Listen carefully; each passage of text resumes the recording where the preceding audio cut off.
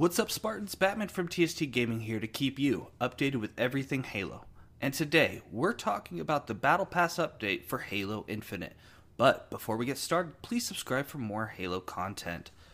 So Halo Infinite's free-to-play multiplayer was launched early on November 15th.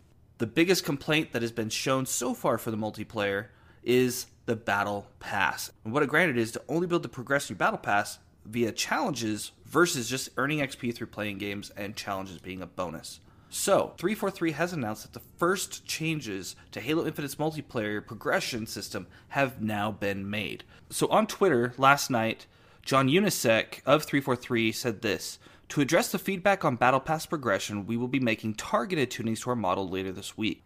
Side note, we now know that this has already happened. To start, we'll be adding play one game challenges to help make sure you consistently progress through the Battle Pass by playing matches the way you want. He goes on to say, "We'll also be adjusting, fixing bugs with and removing some weekly challenges based on your feedback. These tunings to challenge difficulty will help you progress through weekly challenges faster and less directly speed up your progress through the Battle Pass. When we make this update, we'll need to reset your challenges, including your progress towards weekly ones. To make up for this reset, we'll be granting this week's ultimate reward, the Sigil Mark 7 Visor, to everyone who logs in from November 23rd to November 30th. Additionally, we will be doubling the duration of double XP boost to now last 1 hour as opposed to 30 minutes. We hope this helps people get the most out of them, especially during those longer BTB sessions. We'll be watching these changes closely to make sure that they have the positive impact we all want on your progression. This is only our first step. We are committed to continue evolving these systems, but it will take time. Thanks for joining our beta, and keep the feedback coming." And for me, I think there's one important thing to mention. This is, in fact, a beta.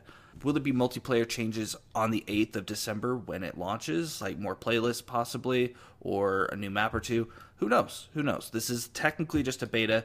They're just giving us a head start on being able to play Halo ahead of launch. Now, to me, my biggest complaint has been the Battle Pass. Everything else in the game is great. Battle Pass, I love the idea. You know, when you pay for it, you have it forever. But it definitely needed to be tweaked, so this is a good thing. At Halo Support on Twitter said this, quote, "Halo Infinite players can now earn XP by completing match-made games. The Play One Game daily challenge is worth 50 XP each. The challenge deck is also being updated to better serve players of all skill levels. The Halo Infinite team has also resolved issues with the following challenges which were causing progress to not be tracked: Heat of the Moment, It Bears Repeating, George Would Be Proud, and Ultra Tech. Additionally, XP boosts will now last for 1 hour rather than 30 minutes. The in-game tooltip may continue to show 30 minutes as their expected duration, but the boost timer will start from 60 minutes once activated. As a result of these changes, all progress on active daily and weekly challenges will need to be reset.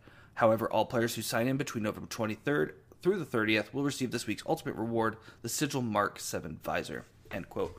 So, it's already updated. This was a super fast, super quick hotfix. I did not expect them to build the release literally 3 days after launch. I'm really impressed with how quickly 343 was able to turn this around, because it's so important early on like this to make the game enjoyable, to make you want to play and commit more hours, level up your Battle Pass. That's where they're going to make the most of their money. And so you got to make sure the Battle Passes feel worth it. Yes, they're permanent passes, so you could easily get it done eventually, but the grind was slow. I'm only at level 5 right now, my Battle Pass, and I've played a decent amount considering I've been working all week.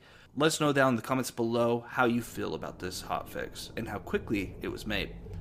And that's all we have for today. If you did enjoy this video, please like and subscribe.